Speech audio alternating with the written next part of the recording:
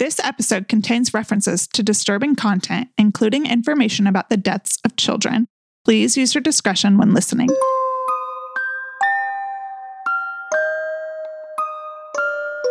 Hey, Soakers, we have a really exciting episode for you today, a special collaboration with The Podcrashed.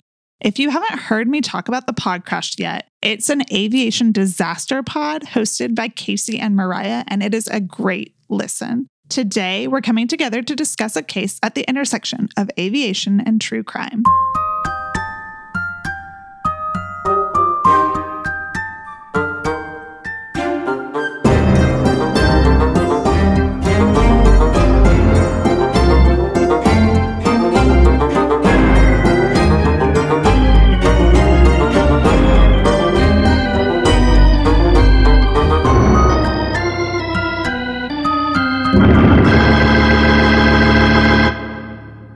So, hey guys. Hey. How's it going? It's good. Pretty good. How is everybody? It's going to be a big, wild collaboration. So, for anybody who is listening to this on the Bath and Body Parts podcast, my name is Casey. My name is Mariah. And we are from The Podcrashed. And for anybody who's listening to this on The Podcrashed, I'm Cassie. And I'm Melanie. And yeah, we're from Bath and Body Parts. We're super excited for this collaboration. Yes. So today I'm going to tell a story, a terrible story. So for reference, The Podcrashed, we do a show about aviation disasters and incidents, and Bath and Body Parts is We're just a true crime. Yeah. We cover different cases each week, and we have a variety of different themes, I guess, of our true crime cases. We cover a variety of different types. So today is aviation disaster meets true crime, which is new for everyone, I think. So yeah, very exciting. for everyone. Yeah. Exciting. Yeah, we've been wanting to do kind of a true crime aviation thing for a while. So I'm really excited about this story. Yeah. And I'm as excited as I can be knowing what the story is about. Right. So I am excited about the collaboration. Yeah. But yeah, so we're going back to the summer of 2002, and we're going to start out in the small village of Ufa. Ufa is a small village in Russia where Muslims and Christians had coexisted for centuries, and that makes it a significant site in different ways. So obviously 2002, it's immediately post 9/11. There's a lot of global anti-Muslim sentiment, and Ufa is kind of representative of the harmony that can exist between Muslims and Christians. And as a result, UNESCO has decided to organize a trip for the bright young stars of Ufa to go to Barcelona. They're split 50-50, Christians and Muslims. They're taking a group of children to Barcelona on, I guess, an artistic trip. So the kids who were selected for the trip were kids who are artists or gymnasts or musicians, or these are just, really brilliant kids who know what to do with the chemistry set, whatever. Like these are kind of the brightest, best children of Ufa. And they're organizing a fun trip abroad to celebrate the fact that they can get along despite being different Abrahamic religions. Yay. So there's a group of 45 kids, plus some of their parents and some chaperones, some teachers. You know what a school trip is like. And they charter a plane, and they're going to go to Barcelona, and they drive to the wrong airport. Oh no, and they miss their flight. Ugh. And in a different world, that's the end of the story. That part I feel like is so devastating to me. Yep. Yep. Yep. Yeah, I feel like in aviation disasters, that is such that like thing where there's one thing that happens and then just everything spirals out of control from there. I mean, I guess that's how life is normally, but I don't know. For aviation disasters, it's like you can pinpoint the moment, Right. I guess you can always trace things back and say, oh, this would have made something different. Right. But it does seem really pointed in this particular case. Right. Right. So the kids get to the wrong airport in Moscow. Their flight is not departing from there. They missed their flight. So now the organizers of the trip have to kind of scramble. They're going to put together a new charter flight, but it takes a couple days to get a plane. So their kids all hang out with their parents or chaperones in Moscow, take pictures, see the sights, go to the Kremlin, whatever fun things there are to do there. And they charter a new flight. The flight they charter is on Bashkirian Airlines. It's flight 2937. It's a Tupolev 154, which is a Soviet aircraft or a post-Soviet. It's a Russian aircraft. But so this one was made in 1995. So it's a regular Russian aircraft. But as they prepare to board the flight on July 1st, there are 69 total people on board that plane. So that includes the 45 kids, chaperones, and parents, and 9 crew members. So there's 4 flight attendants and 5 pilots. A lot. So we've got 5, a lot of people in the cockpit today. So we've got 5 pilots. We've got Captain Alexander, the official captain of the flight. But they chose this flight to give him a test to do an observation on his flying, his work as a captain.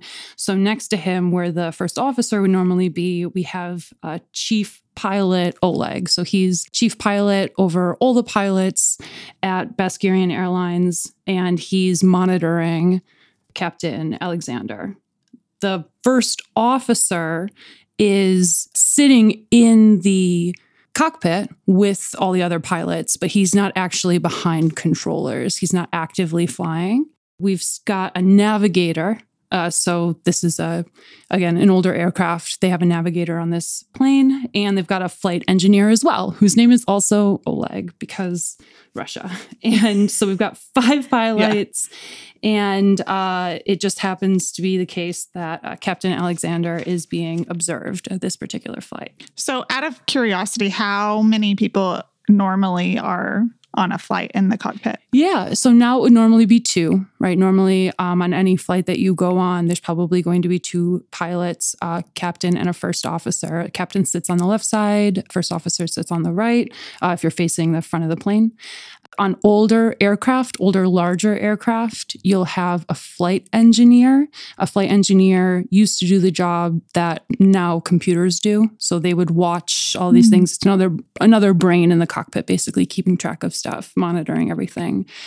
On really old aircraft, and apparently on the Tupolev, you would have a navigator, right? Somebody who's doing the job of keeping track of where they are in space and just helping them navigate everything and make sure they're staying on track. And on a long flight, you'll have a relief crew. So you won't just have 2 people flying for 14 hours straight, thank God. So this is a lot of people.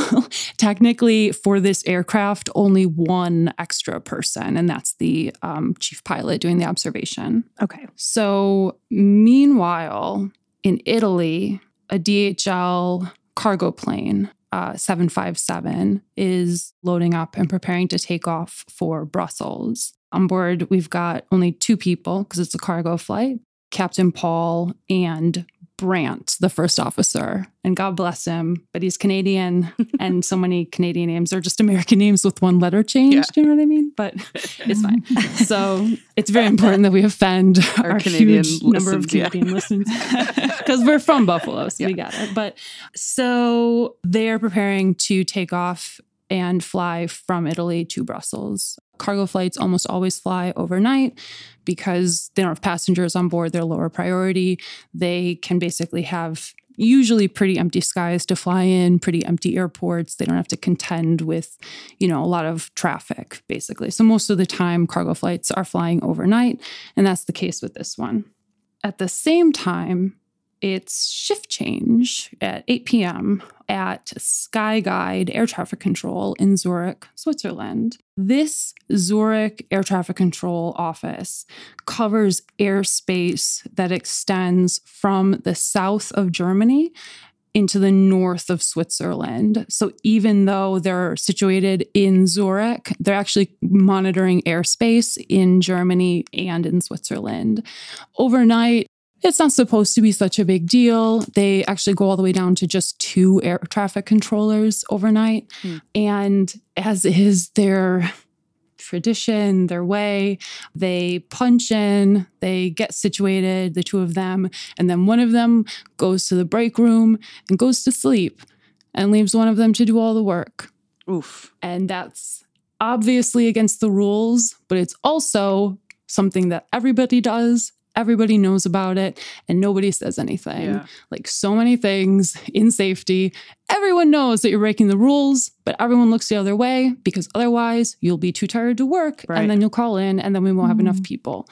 So, and it's like, again, as we said, you can pinpoint these moments. Exactly. Again, this is one of them where it's like, oh man. It's so frustrating. The accident chain, right. So we've got Peter Nielsen, the only air traffic controller working, covering this section of airspace extending from the north of Switzerland into the south of Germany.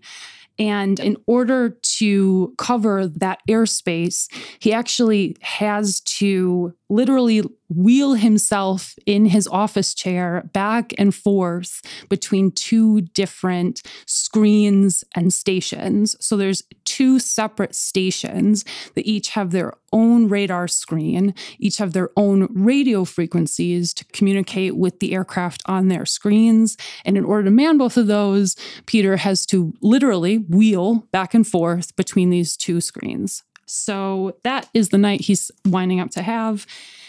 But he's done it before, and it's just another day. It's supposed to be, again, light air traffic at night. So he settles in, gets ready to work all night while his coworker takes a nap.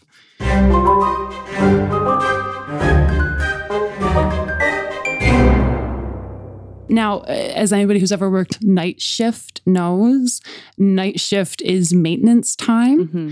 So a couple hours into Peter's shift at around 11 o'clock his time, maintenance workers show up and say, hey, we've got to do maintenance on the radar system that you use. You know, the radar system that your job depends on, where you have to do maintenance on it. So we're going to have to use backup mode for your ability to track flights. And there's nothing Peter can do about it. And so he says, okay. And the maintenance workers go and shut off the main radar system and connect him to the backup system. Peter continues to work, but notices that the radar screens have slowed way down. They're not tracking the aircraft in real time anymore. They were slowed way down because they're in that backup mode. A while later, maintenance comes back and says, hey, sorry, we have to actually shut down the phone lines as well. Ooh. So they shut off the phone lines and say, don't worry, you can use the backup phone lines, right? This is 2002. Cell phones obviously weren't nearly as common as they are now. I also imagine that in Zurich, in the mountains, cell phones probably worked even more poorly at this time. Right. So they had to use a backup phone system. They tell Peter to switch to the standby phones. And Peter says, okay, because Peter is a professional. So he keeps rolling back and forth, looking at his slow screens, track a handful of planes that are flying through this airspace this time of night. The Tupolev takes off from Moscow for an overnight flight to Barcelona. As the Tupolev is flying, they start to enter the airspace that is controlled by Peter. Around this same time that the Tupolev enters Peter's airspace, the DHL plane is ascending over the Alps and getting closer to Peter's airspace. Captain Paul, the captain of the DHL flight, requests a higher altitude. He wants to get well over the Alps and he wants to fly where the air is thinner. So the higher you are, the thinner the air is, means there's less air resistance, means you conserve fuel. So Paul calls Peter and asks if he can ascend to flight level 360, which is 36,000 feet above sea level. Peter okays the climb to flight level 360, And by doing this, he's now put the DHL flight and the Tupolev on the same altitude. They're both flying at flight level 360, and they actually are going to cross. Their flight path is going to cross one another as they each head in their disparate directions, but they're miles and miles away, right? The DHL plane has just entered his airspace. At the other corner of the airspace, the Tupolev has entered. So they're far, far away, even though they're flying at the same altitude and set to cross one another. Another plane, an Airbus, is preparing to land at a nearby airport. That forces Peter to go over to the other screen and the other set of radios. So he's communicating with that Airbus, trying to bring them in to land at an airport that is actually near to Zurich. Peter doesn't want to deal with this plane. He wants someone else to take it over, which normally would be no big deal. He would just call the airport and ask them if they can take control of that flight sooner. So he picks up the phone to call the airport to ask if their air traffic control can take over that flight. The phone doesn't work. So just to interject here with a question for kind of our true crime fans that might not be familiar with airplane protocol. Is Skyguide kind of an in-between? They're responsible for areas where they're not near an airport, and then it's kind of standard to transition to someone at an airport? Or how does that work? So normally there's air traffic controllers who are working at the airport, right? They can see the runway from their tower. Their job is to help planes land and take off, help them taxi while they're on the runway, and really only take care of planes that are in a very small airspace around the airport itself. But the pilots need to be able to contact somebody everywhere, right? So they need to be able to contact people who are outside of that airspace. So Skyguide, the job that Peter is working, covers this large swath of airspace. So his job is to guide people to the airport and then have them switch over to an air traffic controller at the airport. Gotcha. So what he wants to do, the reason he picks up the phone that doesn't work to call the airport, is he's asking them, this plane is coming toward you, they're going to land at your airport. Basically, can you guide them to your airport yourself and basically take this off my plate? Because there's going to be more air traffic controllers handling the airport, right? So theoretically, the reason there's only 2 people in the office right now at Skyguide, and the reason why one of them is asleep, is because when you're covering a fairly empty sky, right, over this like wide swath of land, and really all you're doing is guiding them, across. They're not landing, they're not taking off. They shouldn't have a lot of needs. It should be relatively light. And the reason why this need is building, the reason why Peter wants to offload this flight, is because as the plane approaches the nearby airport, he does have more needs. He needs to get lower more quickly. He needs to actually handle the approach. So he just has more needs than a plane that's just flying through the airspace would need. So Peter doesn't want to have to roll back and forth between these 2 monitors. So he's trying to, lighten his workload a little bit. So Peter tries to call the airport to offload this flight onto them. His phone doesn't work. He picks up the standby phone to call them. Standby phone doesn't actually work either. So Peter has to help the Airbus. As he's trying to help the Airbus, he can hear the Tupolev on the other station, the other radio calling him. So he tells the Airbus that's preparing to land, hey, can you hold on a second? I've got to, 1 second. He goes over to find out what the Tupolev needs, but he can still hear the Airbus calling him. He asks the Airbus to hold off.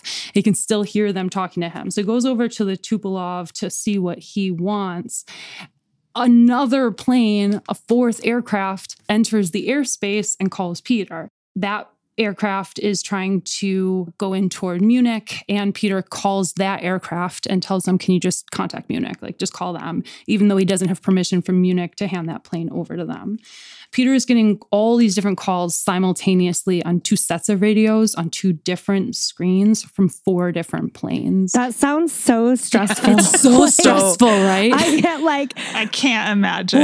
I have flight anxiety in the first place. So anything involving planes, but I mean, doing one being in charge of one sounds exactly stressful in and of itself. Yeah. But four, Right. four. I can't even drive if the radio's too loud and my child starts talking to me from the back seat. Yes. Right. If I have like 2 pots on the stove, one will burn, and I'm right there. Right. So Peter is he's getting overwhelmed. He's got all of these, different things happening. And if you've ever worked at a job that had a radio system, like when I worked in aviation, it was a big thing that please don't step on each other on the radio. And basically what that means is if you're if you're transmitting a message, if you're talking into the radio and somebody else breaks in and tries to call on the radio at the same time, you'll step on each other. Right. And either both won't go through or one won't go through, but you don't know, right? You don't know that it didn't go through. So you have to listen. Is anybody talking right now? And if not, this is my moment. And then you break in there.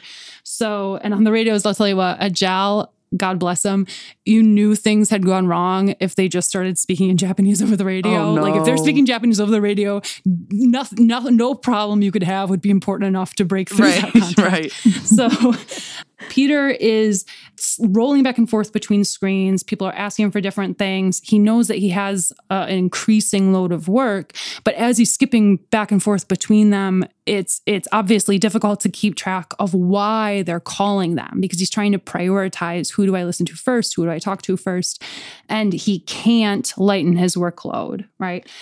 At the same time all this is happening, the radar is slow. He has no phone to contact the other air traffic control towers to take planes off. He also does not know that as a result of the maintenance, the system that provides an audible warning of 2 planes coming too close to one another is disabled. He does not know, and maybe the maintenance workers themselves don't know, that as part of their maintenance, they have disabled the system that would give him an audible warning that 2 planes are going to collide. Jeez. That feels like very pertinent information that somebody should know, but it's understandable why nobody did know it. Right. If you're a maintenance worker who's working on a machine, you might not know what different things are connected to what you've just turned off. Right. So he does his best. He wants to reduce his workload. The only way to reduce his workload is to get some of these planes out of his airspace, basically. He's just got to help them, and then they'll all be out of his airspace. The Tupolev and the DHL plane are getting closer and closer to one another, both flying at the same flight level. If you'd like to support the podcast, get access to bonus content and extra mini true crime cases, plus get access to our exclusive Bath & Body Parts bath bombs, we'd love to have you join our Patreon as a soaker, super soaker, or bath bomber. Visit patreon.com/Bath & Body Parts to learn more.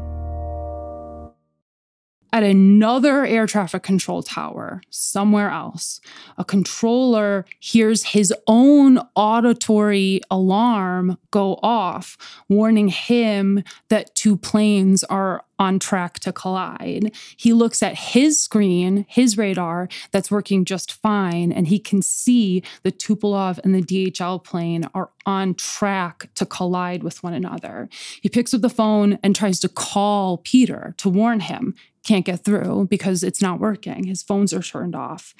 That air traffic controller cannot himself, he's forbidden to personally contact the aircraft because obviously if you have different air traffic controllers who aren't communicating with each other, telling you different things, that's dangerous. That could seriously be a problem. So he tries to call Peter. He doesn't know about the maintenance. He doesn't know. So he doesn't get through to Peter, but he kind of figures he must be handling it, right? So he must have gotten the same warning I just got. Right. That would be the assumption. Of course. Right. He sees it. I'm going to call to make sure, but it's taken care of. Right.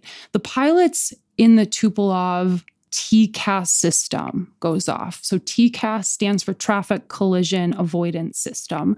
A TCAS system is a little transponder in the nose of every commercial aircraft that basically all it's doing is sending out a message, this is where I am, where are you? And if 2 TCAS systems on 2 different planes are on track to collide with one another, once they get close enough together, both TCAS systems in both aircraft are supposed to go off, warn the pilots, and critically give them 2 different instructions so that they can avoid collision. If 2 planes are flying toward each other and there's no TCAS system and they just are both looking and visually see the other aircraft, they might both try to dodge the other aircraft by using the same maneuver, right? They might both pull up, they might both descend, and then still crash into each other. And they can't talk to each other, right? The pilots can't talk to each other? They can talk to each other, but that wouldn't be a normal thing. Gotcha, okay. It is possible for them to contact each other, but that's not like a normal like part they're of their relying job. on the... They talk through the air traffic controller because they're trusting the air traffic controller, right? They so the can see TCAS system talks... And it makes sense because if they're contacting each other, there could potentially be something else in the mix that they don't see. Exactly. Right. Bingo.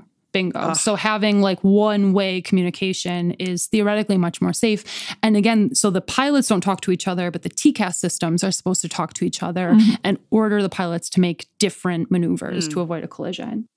So as all this is happening, the Tupolev TCAS system warns them about the DHL plane. The TCAS system in the DHL plane doesn't go off. Theirs doesn't sound. So the TCAS system in the Tupolev orders them to just warns them that it doesn't give them an order yet. It's just giving them a heads up. So it's just saying like, hey, another plane, watch out. So Peter is distracted by the other traffic. As that TCAS system warns the Tupolev, Peter is down there in his office on the other screen, trying to get that plane that's trying to land, trying to get that out of his airspace so that he can go and focus on one thing. The TCAS system in the Tupolev now sounds an audible warning, traffic. The pilots can't see the other aircraft with their eyes. It's dark out.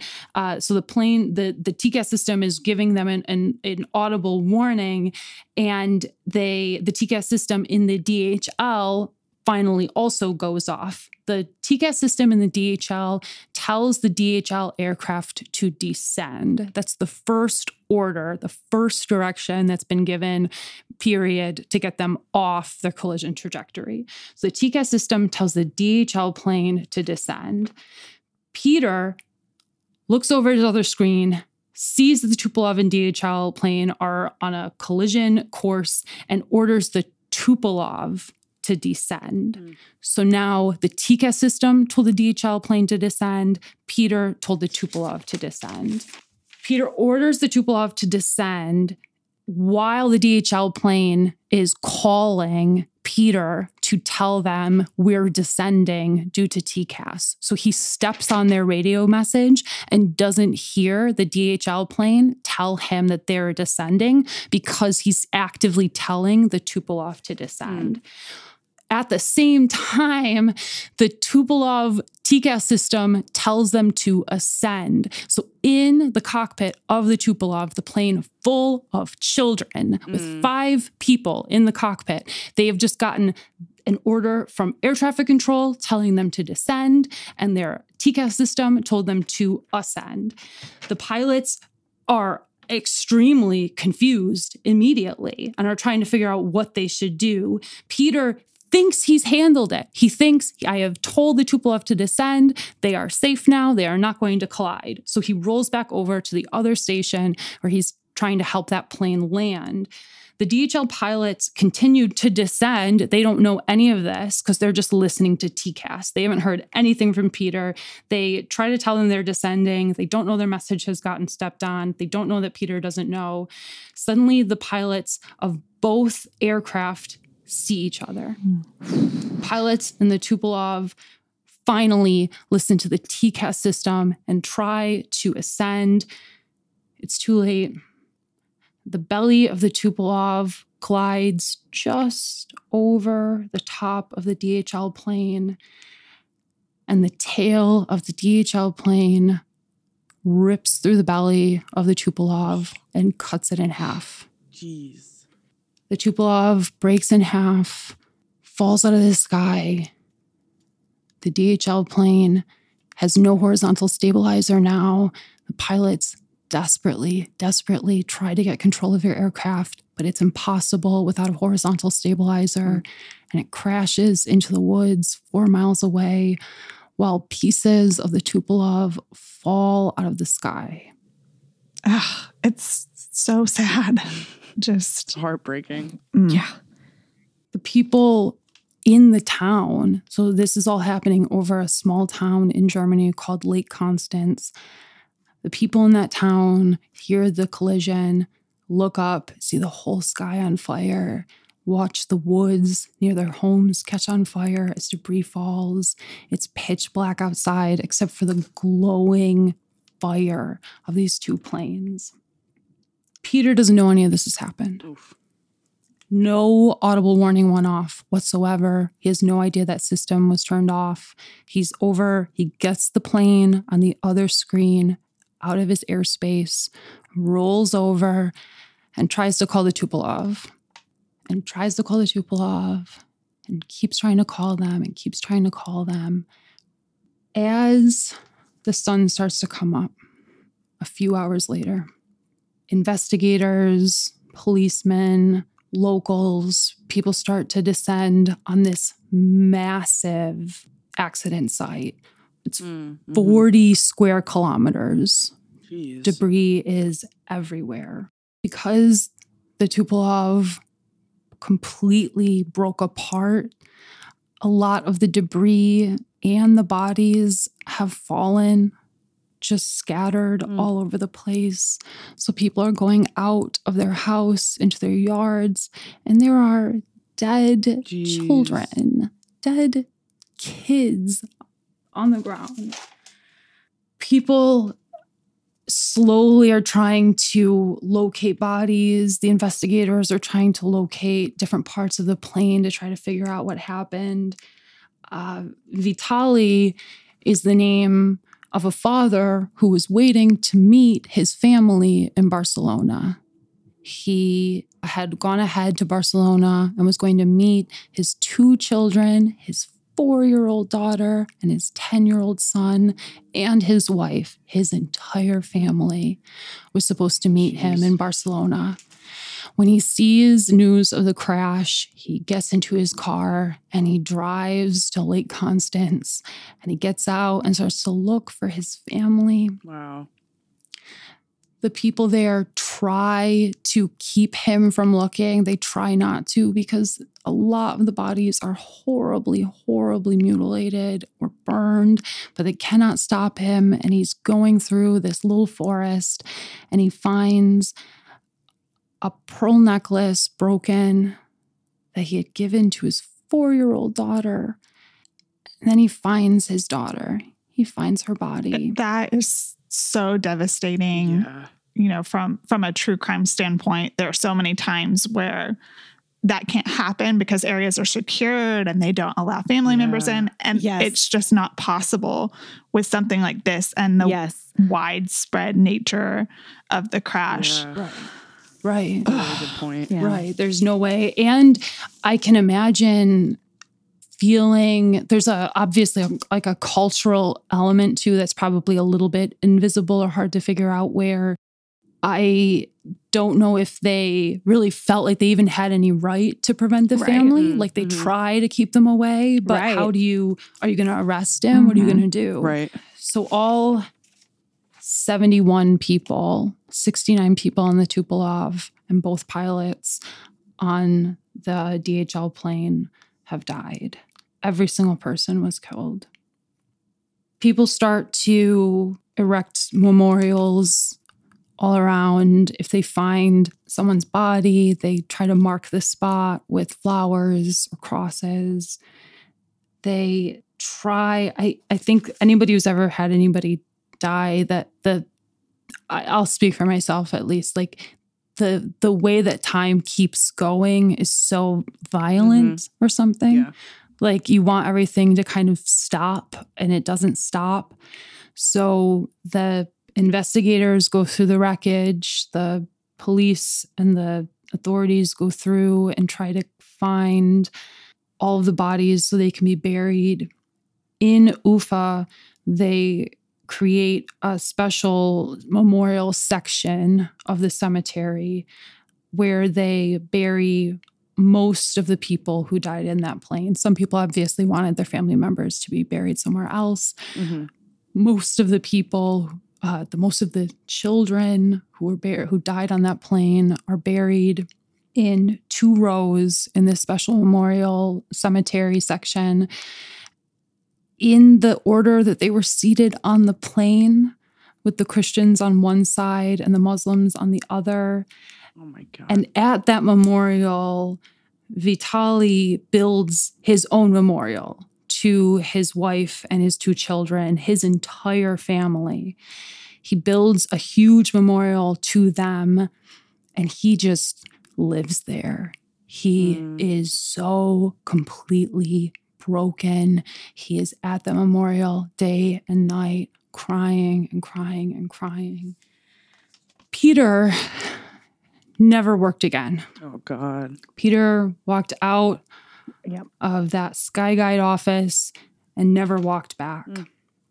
By all accounts, he was a perfectly good air traffic controller. Yeah. By all accounts, everybody he worked with, everybody around there, knew that what had happened to him is something that could have happened to anybody who was in that position. The guilt that, the guy sleeping in the back, I can't imagine the guilt he felt. No. Or like the maintenance guys who turned everything off, or the guy in the other air traffic office who tried to call him and just had to assume that he had it handled. So there is so much guilt and shame and pain in this story. And obviously, like any other major tragedy, the media wants to know what happened way before there's a real answer to that question. Right? So the captain of the DHL plane was British.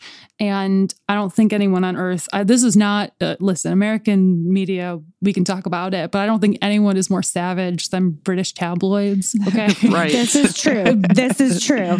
Animals, every one of them. But they are like pounding on this. People start to follow Peter around. They're staking out the Sky Guide office. Sky Guide has to like dramatically reduce their ability to cover planes in that area because no one will come to work because A, it's devastating. B, people are getting followed to their cars, followed into the office, followed home. They're getting hounded. The media coverage outside of Russia is deeply offensive to the people in Russia because for whatever reason, the story that kind of first hit the airwaves was that the Russian pilots had disobeyed the air traffic controller. And that's what caused it, when in fact, unfortunately, their obedience to the air traffic controller is what caused the accident. Right, like the complete opposite. Right. So there is this chaos. The investigators are going through everything. They listen through the air traffic control recording. So there's going to be multiple sources of data here. So if you're not familiar with a aviation investigation, there's going to be the air traffic control recording. So everything that Peter said and everything that Peter heard is going to be on a recording. There's going to be the recording, so the CVR, the cockpit voice recorder. There's going to be one of those from each of the aircraft, and there's going to be the FDR, the flight data recorder, which basically monitors and records all of the flight inputs. So everything, if the pilots pull back, if they push the engines forward, whatever they do, it's going to be recorded by the flight data recorder. So they've got to synthesize all of this data to reconstruct what happened. Because at face value, they do know what happened. They can see 2 planes collided into each other, but they need to figure out how that happened. And the purpose of finding out how that happened is to prevent it from ever happening again. Right. So you've all been listening to this, so you got some of that background information, right? You got to hear what happened, what went into this. As the BFU, that's the German aviation authority that investigates plane crashes, as they're going through everything, what they land on is there is no guidance at all as to who pilots are supposed to listen to if TCAS is telling them one thing and the air traffic controller is telling them another thing. Now, listeners of our show might remember the JAL versus JAL near miss. So we covered a story a couple months ago where this situation, spoilers, almost happened over Japan. Yeah. And that in that incident, that had happened 18 months before the crash that we've just talked about happened. So 18 months before this, two planes had almost collided and almost killed more than 700 people, partially because the pilots didn't know if they're supposed to listen to air traffic control or TCAS. Now, when Japan was investigating that earlier incident, they had asked the governing body, the International Civil Aviation Authority, right? So they had asked them, hey, can you please make some guidance, like make a standard, make a rule for who pilots are supposed to listen to if TCAS tells them one thing and if the air traffic controller tells them another thing. And the authoritative body was like, no, that's okay. It's probably fine. They just did nothing. They just didn't make a rule. They didn't make a rule. What? Right. Not okay. And so this had happened. So this happened 18 months after that. And so when the BFU, when the German Civil Aviation Authority was investigating and they found out that that's exactly what caused this crash, they pointed the fingers not at Peter, not at the pilots, not at anybody except the aviation body. They said, hey, like you're supposed to, like you are the ones who make these rules. You're the one who sets standards so that pilots don't have to guess when they're in life and death scenarios.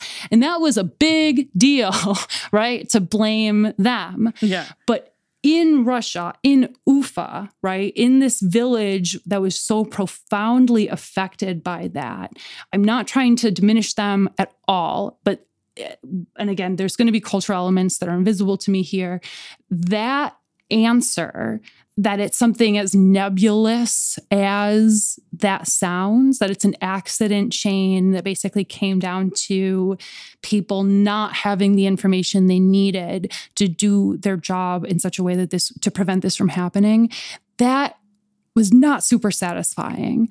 And so everybody is, investigations take a long time. They're pointing the finger at this nebulous international organization for not making a rule. And we get to the anniversary of the DHL flight and the Tupolev crashing into each other. They get to the 1-year anniversary and they organize a memorial at the crash site. And at that memorial, Vitaly sees a representative from Skyguide. And he walks over to him and he says, I want to talk to the air traffic controller who was working that night. The Skyguide rep said no and pretty much forgot about it. He just said no. And Vitaly went home and sat at the memorial that he had built for his family. And he suffered and he stewed and he got angry and he didn't know why they wouldn't let him just talk to the guy who had caused this in his mind. And more of the blame for his family's death, for his entire family being wiped out, got placed on Peter. He found out who Peter was. He found out who had been working there.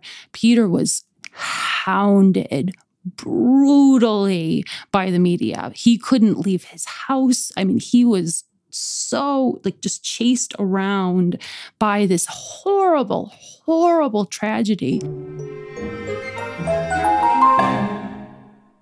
February 24th, 2004, about 20 months after, a few months after the memorial, not yet 2 years after the tragedy, Vitaly found out where Peter lived. And Vitaly got into his car and drove to the small village outside of Zurich where Peter lived with his 3 children and his wife. Vitaly wasn't sure exactly which house it was, and he saw a neighbor outside, and he went up to the neighbor and asked the neighbor, can you show me where Peter Nielsen lives? And the neighbor says, oh yeah, he lives over there. Peter was outside in his backyard playing with his 3 children. His wife was inside. Peter's wife heard screaming from the backyard, and she looked outside and saw Vitaly stabbing her husband to death in front of their 3 children. She screamed. No. She screamed and begged her children to come back inside, but they're frozen with fear. Vitaly stabbed Peter to death, dropped the knife, ran away. The Swiss police caught up with Vitaly, who was staying at a motel in Switzerland. They arrested him. Switzerland is like a truly civilized place, right? So they want to understand what happened here. They want to find out why this happened. And they want to understand Vitaly's mental state. They want to understand if he's fit to stand trial, if he knew what he was doing. Vitaly said that he had just wanted to talk to Peter, and he said Peter wouldn't listen to him, but he brought a knife and he stabbed him to death in his own yard in front of his kids. Eventually, Vitaly was sentenced to 8 years in jail.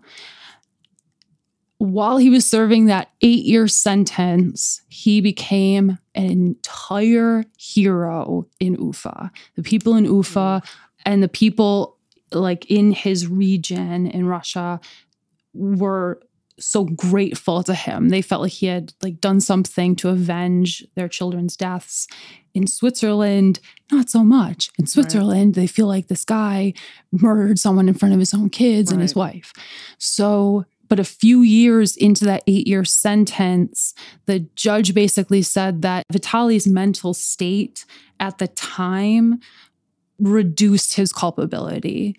So eventually Vitaly was released after, I think, 3.5 or 4 years in prison. Wow. He was released. He went back and was celebrated in Ufa, which really pissed off the people in Switzerland. It really it caused a lot of like grating anger between these areas, between these people who had all suffered this massive tragedy. And that's it, though. I mean, that's it. He served his time. He got remarried. He had twins a couple years ago. Jeez. And all of these families have had to move on one way or the other. And I cannot imagine how horrible that would be. The investigative bodies made the ruling that if TCAS tells you one thing and the air traffic controller tells you another thing, always listen to TCAS. Sky Guide improved their situation. They made new rules and actually enforced the rules about having, a certain number of people working at any given time. But I don't know. I know I don't mean to fall apart at the end. I guess I just feel like it's hard there's no like bow to wrap this up with, right? No, It's so hard. Part of the appeal of true crime is that there's somebody that is responsible. There's a bad guy, there's justice. Yeah.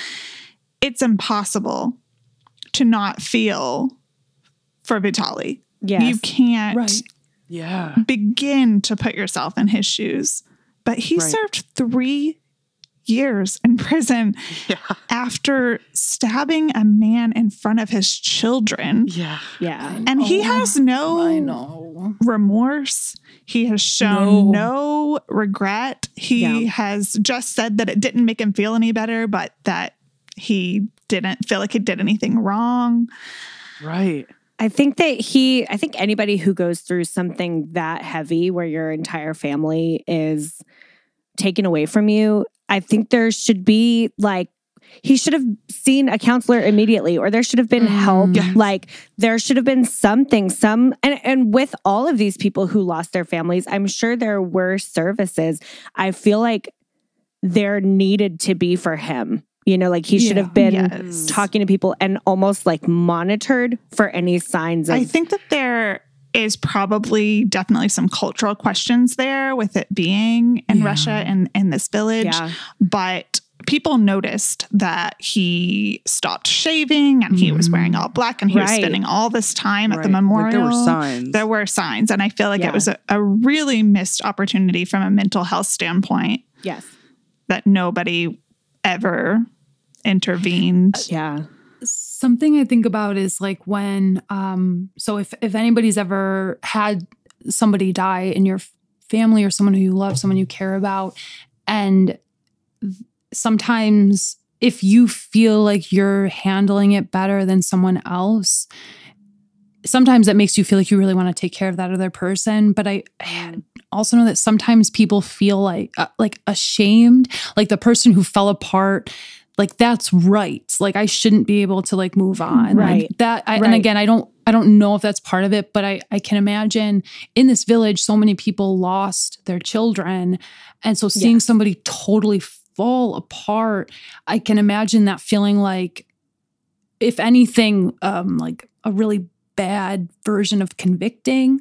Like, right. Of course he fell apart. He lost his whole family. And kind of that idea that it's not something that, maybe that it's a version of powerlessness, I guess. I don't know. It's not a complete thought, but just the idea that, because you're right, of course.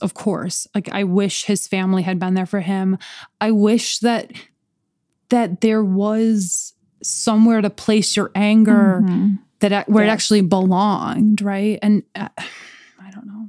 Yeah. And it's hard. It's hard in a case like this because it's not, like we said, in what we cover, there's always somebody in the wrong, Right. And sometimes the search for justice takes forever or it doesn't even happen and people get away with things. But there's always one person or two people or a group of people that did it, right? They're the ones, they're responsible. And in this case, it's just a tragedy that had so many factors leading into it. And then he chose to take it and become the person that did something wrong. But it's easier to blame a person than to blame an organization or a policy or a protocol or lack thereof. Yep. Because you're not going to get that feeling of justice ever, Yep. Right, exactly. It's just like, oh, well, this isn't going to happen in the future. Well, great. It did happen to me and my family now. Yeah. And there's that feeling that missed out. Yeah, that definitely like missed justice feeling is horrifying. And it makes you do really insane things. It really does. Yeah. If anybody is interested in hearing more about Vitaly or the fallout that sort of happened with him and Peter, there is a 2017 biopic called Aftermath. And Arnold Schwarzenegger stars as Vitaly. Wow. Now, Vitaly is not a big fan of this film. Okay. He's very openly critical of it. He maintains that Peter Nilsson showed him a lot of contempt. And he feels that the movie does not portray that. Obviously, we were not there. We do not know what Peter showed. It's hard for me to imagine that Peter showed anything other than just concern for his children in the moment. Right. Complete fear. Right. Yeah. Well, and like, again, it's very important that we insult our listeners. I'm so sorry, guys. I love every one of you. But like, let's be honest. I think people like in Switzerland, for example, can come off a little not so warm, maybe. Is that fair to say? Right. So if somebody shows up, like I have like dear friends who are Danish, and sometimes their like pleasant morning greeting makes me think that they're enraged at me. Like just there's something, there is something like cultural there where what he read as contempt might be, like you said, a guy being very upset that somebody, after being hounded by the media so much, having somebody show up at his house in front of his children, I can imagine being, mad, but it's not like, oh, I don't care what happened. And if that's right. But Just a natural reaction. Like my kids are outside and there's some Right. like very angry person here. Wow. And there's another little thing that I want to emphasize here in this case that we have talked about a lot on our show, and that is media ethics, Yes. particularly in the yes. way that things are reported in real time when something's kind of Yeah. coming out. And in this particular case, I don't think that there's any one person to blame in any situation leading up to Vitaly's actual decision to murder Peter, aside from that Right. moment, right? But the media certainly fanned the flames of that fire. And, Yeah. you know, on our show, we had a case where it was in Spain, Dolores Vasquez. It was a complete conviction of an innocent woman with no physical evidence, nothing except that the media just Jeez. railroaded didn't like her. from the very beginning. Yep. And the jury members were allowed Wow. to watch the news coverage of her throughout the course of the Whoa. case. Yes. Yes. Oh, it's Jeez. real bad. So it is Yeah. unfortunate that that contributed. Not that it's any reporter's fault or any publication's fault, but I think there are always a lot of factors that Right. lead up to tragedies and crimes. Definitely. Yeah. Well, and especially I think about like the difference between aviation and true crime is a lot of times like we have for aviation, we have those recordings. Like we have Right. access to real time what is happening. Yeah. I mean, not like we, the general public, but the Right. investigators. Right. Whereas with true crime, like investigators are trying to put clues together Yes. based on, you know, like not this hard recorded evidence and all these computerized recordings. And so there's kind of, I wish a lot of times in these stories there was a way to be able to communicate those facts to the public in a way Right. that is a little more accessible and kind of like consumer friendly, I guess, if you will. And I do feel like it would prevent things like this. I mean, the media is going to media and, you know, do what they do regardless. Yeah. And of course, investigation takes time and everyone wants answers soon. And, you know, there's a lot of factors at play. But, Right. you know, I just think, yeah, there's a lot more that I feel like could be shared. That's why I love listening to these stories, because I learned so much about, you know, the ins and outs and like how genuine aviation is at increasing safety for the general public. And it makes me feel safer. You know, obviously these really sad things are happening, but it does improve for the future. So if those like the press and the investigative bodies could, you know, somehow like fix that type of thing and get it out into the public a little bit more, I think, I don't know. I just think it would be better. It's more transparency, you know? Right. Well, it's so hard because I think about like MH370, right? That's the Malaysian Airlines flight that disappeared. We don't have that data, right? And we don't know what happened.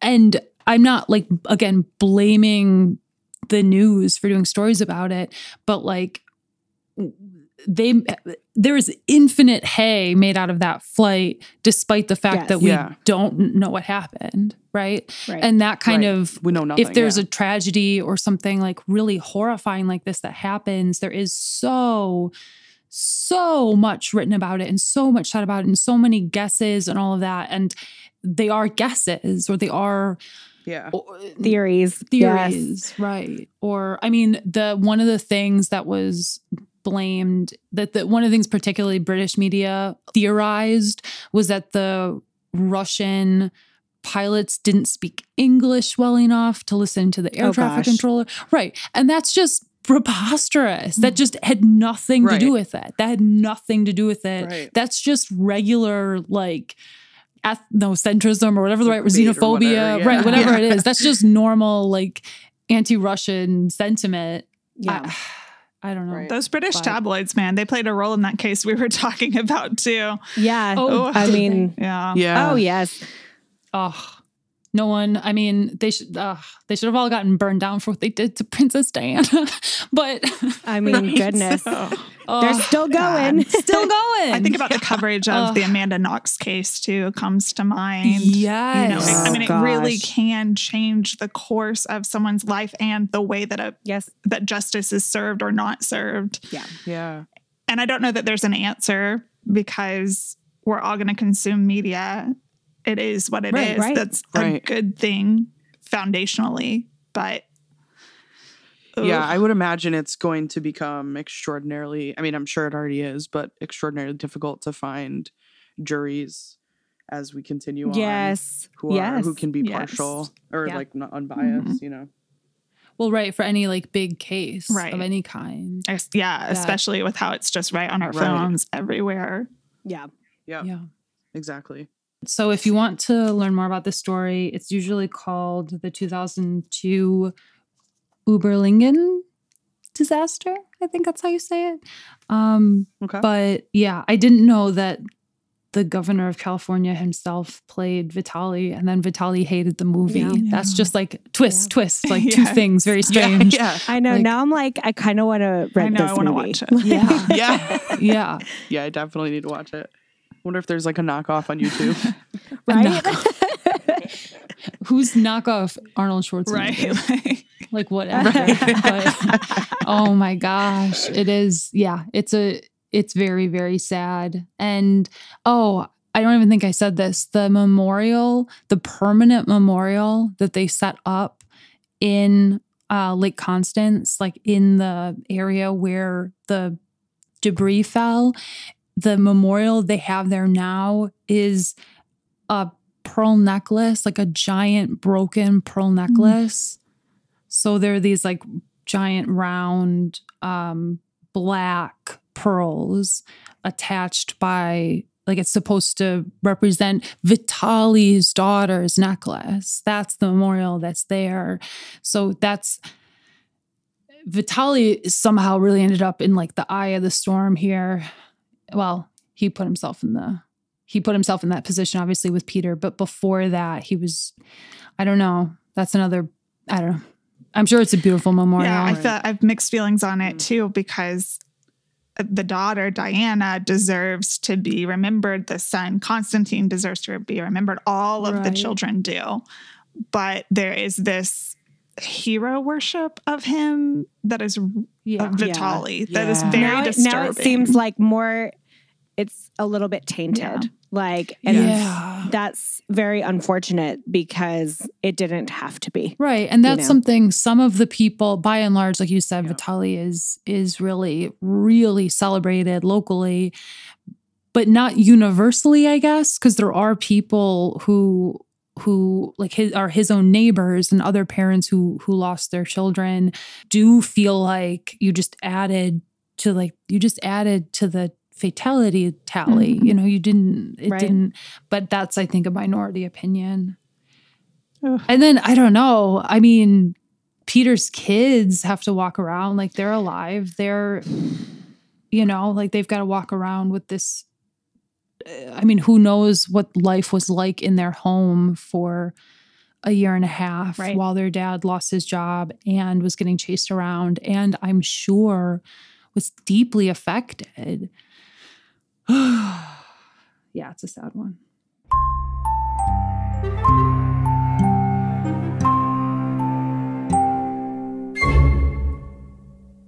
It's really, really heavy. If it's okay with you guys, we like to end with a little segment called Self-Care and Prepare. Yes, I love that. It's kind of just our way to end on a light note after always a really heavy and sad story. Yeah. Sometimes we get so deep into these cases and like they're so heavy.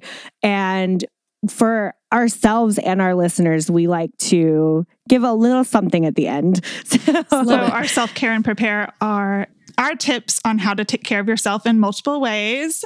And our self-care tip for today, I'm going to say that whatever art medium, whatever creative outlet you're into, find someone to collaborate with, because this has been awesome.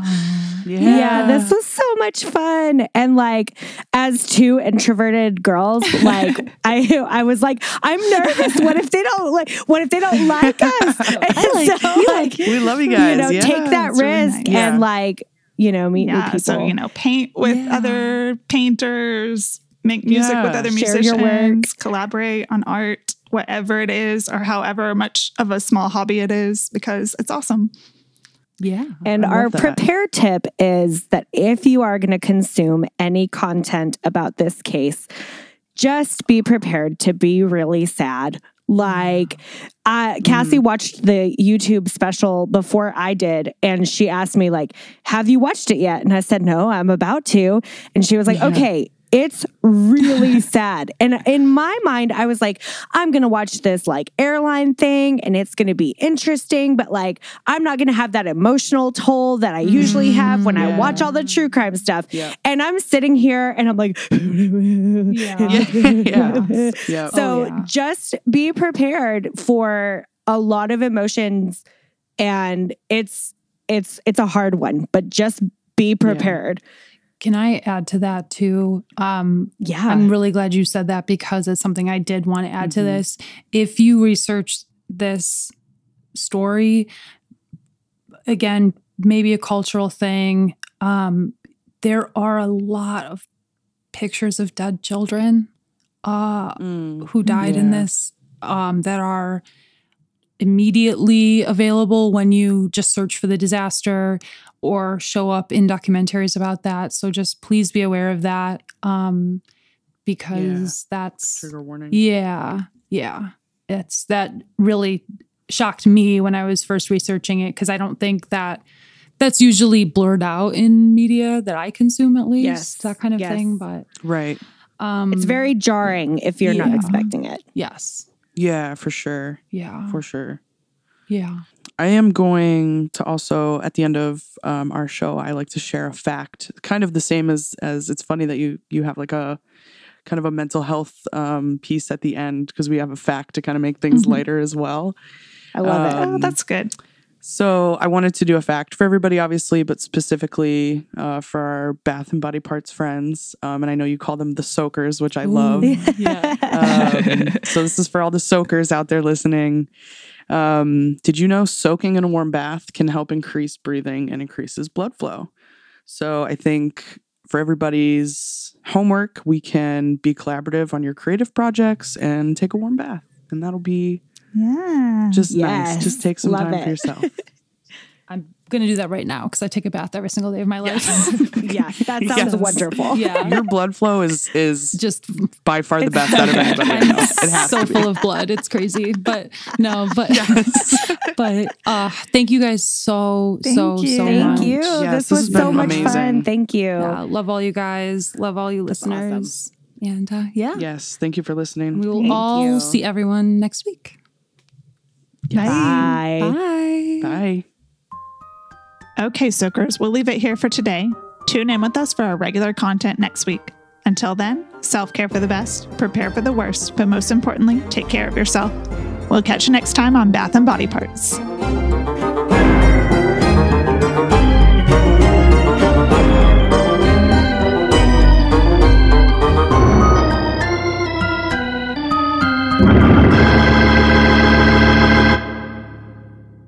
In the mood for some Bath and Body Parts merch? Snag your shirts, mugs, fanny packs, towels, and more at bathandbodypartspodcast.com/merch. If you'd like to support the show and get access to VIP perks like ad-free content, early access to episodes, and extra episodes each month, along with special segments and exclusive merch, including the Bath and Body Parts Bath Bomb, you can become a soaker, super soaker, or bath bomber on our Patreon. Just visit patreon.com/bathandbodyparts to get started.